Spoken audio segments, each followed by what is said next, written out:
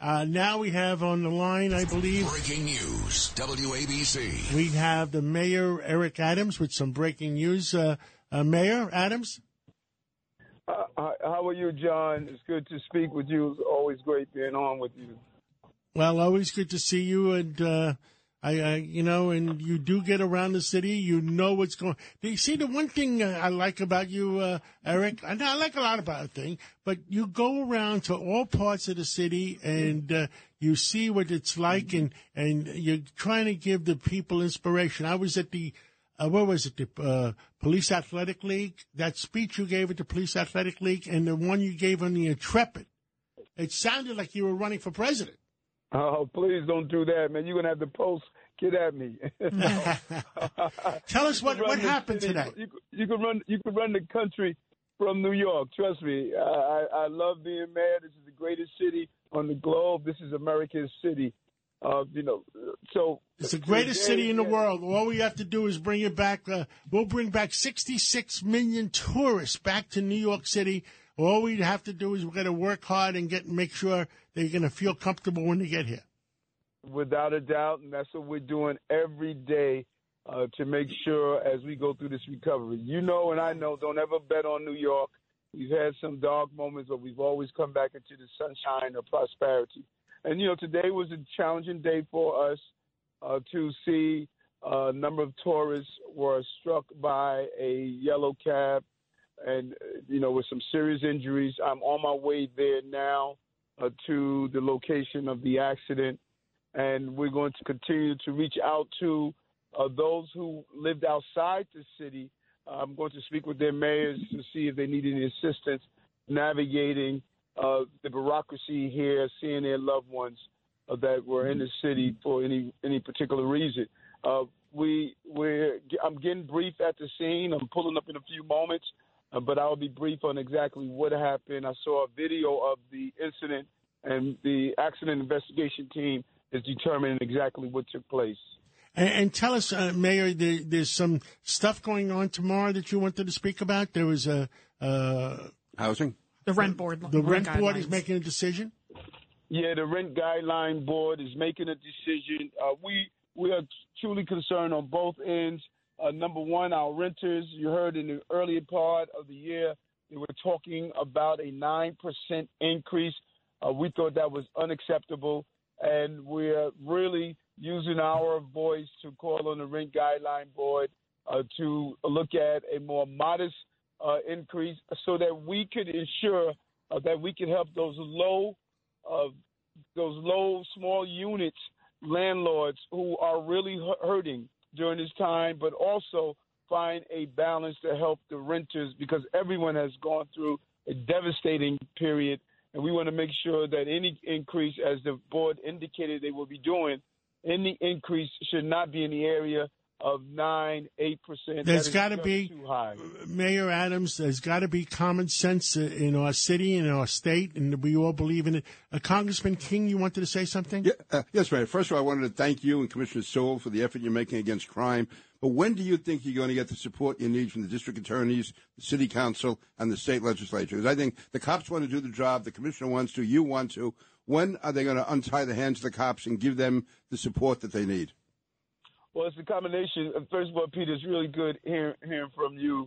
I know your dad was an ex-cop, so you understand how important public safety is. The entire criminal justice apparatus, that means our judges, prosecutors, state lawmakers, we have to unbottleneck the system to make sure we can get these dangerous offenders off our streets. And that's going to determine, the people are going to have to make that determination and lifting their voice to say this is what we need. The cops are doing their job, removing over 3,000 guns off our street, prosecuting bad people, arresting bad people. We need to make sure the rest of the system is doing its job. Well, I know that John Catsimatidis can speak for himself, but this station is totally behind all your efforts supporting the cops and going after criminals. And Judge Richard Weinberg, you had a question for the mayor? Well, I just wanted to tell. Hello, Mr. Mayor. I just want to tell you, I had dinner with a whole bunch of Supreme Court justices and criminal court judges the last 10 days, And I want you to know that they're behind you. They know that you're trying to give them the support they need. You're absolutely right in advocating to give the judges the power to hold people in who are dangerous. And you have the support of the judiciary. I want you to know that. Thank you for that. And Lydia? Mayor Adams, thank you so much for always supporting the Albanian community. I'm Lydia Serrana. You actually came to a recent event, so we're very proud of you doing the double eagle with your hands. But on a serious note, Darius Lee, he was the amazing basketball star, 21-year-old kid that was killed in Harlem, one of 9 people. I know you're frustrated. I know you want this city to come back, and we cannot lose any more young lives like this anymore.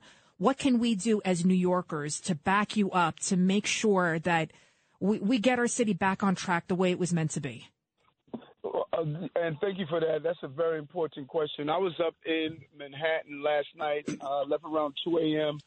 With the police commissioner, and just watching those bullet shells on the ground and seeing just the total disruption that took place in Harlem. What we can do is, number one, I've said this over and over again, we need to send a clear message throughout this city and country that this is a country of law and order, not unlawfulness and disorder. And it starts with supporting our police very publicly. There are times when I feel as though we can do a better job, everything from billboards to PSAs to radio announcements, uplifting public safety and those who are fighting to keep our streets safe.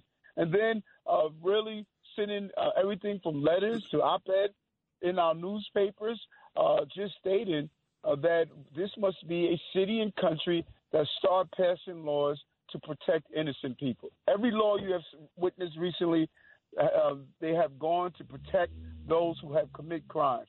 I say, when do we start doing things for those who are innocent and are victims of crime and victim of unfair actions of those who are criminals? Mayor, what I've said to Albany, to the state senators and the state assembly people, 8.5 million people in New York deserve to be safe. And we've talked to the commissioner, she says there's 3,000 violent criminals, not the person that stole, some toothpaste or a loaf of bread, that if they were put away, then New York City, the 65 million tourists will come back. It would be a totally different city. And what you said, John, is crucial. There are only a small number of people who are creating the violence. The problem is that they're repeated offenders over and over again. When you see the number of times they have committed prior crimes and they're still on our streets, that is what's causing much of the crime that we're witnessing, everything from the robberies to the grand larcenies to the homicides. Although we've had success, 30% decrease in homicides and shootings in April and May. We want to continue that success. But if we can go after these dangerous people, you will see a complete change in crime in our city. I agree. Mayor Adams, the common sense Democrats, and there are many common sense Democrats, have to stand up against the ones that want to change our city and make it dangerous. So true. Well said. Well said. Thank you so much for allowing me to come on. It's good to speak with all of you, and I look forward to continuously keeping you updated as this administration moves forward. Well, thank you, Mayor Adams. And we had Bill O'Reilly on before, and he says, I'd love to have Eric Adams on my show. He's a tough guy, but you can handle it. You're a tough guy, too. That's right. Thank you so much. Take care. This is the story of the one. As head of maintenance at a concert hall, he knows the show must always go on. That's why he works behind the scenes, ensuring every light is working, the HVAC is humming, and his facility shines. With Grainger's supplies and solutions for every challenge he faces, plus 24/7 customer support, his venue never misses a beat. Call quickgrainger.com or just stop by. Grainger, for the ones who get it done.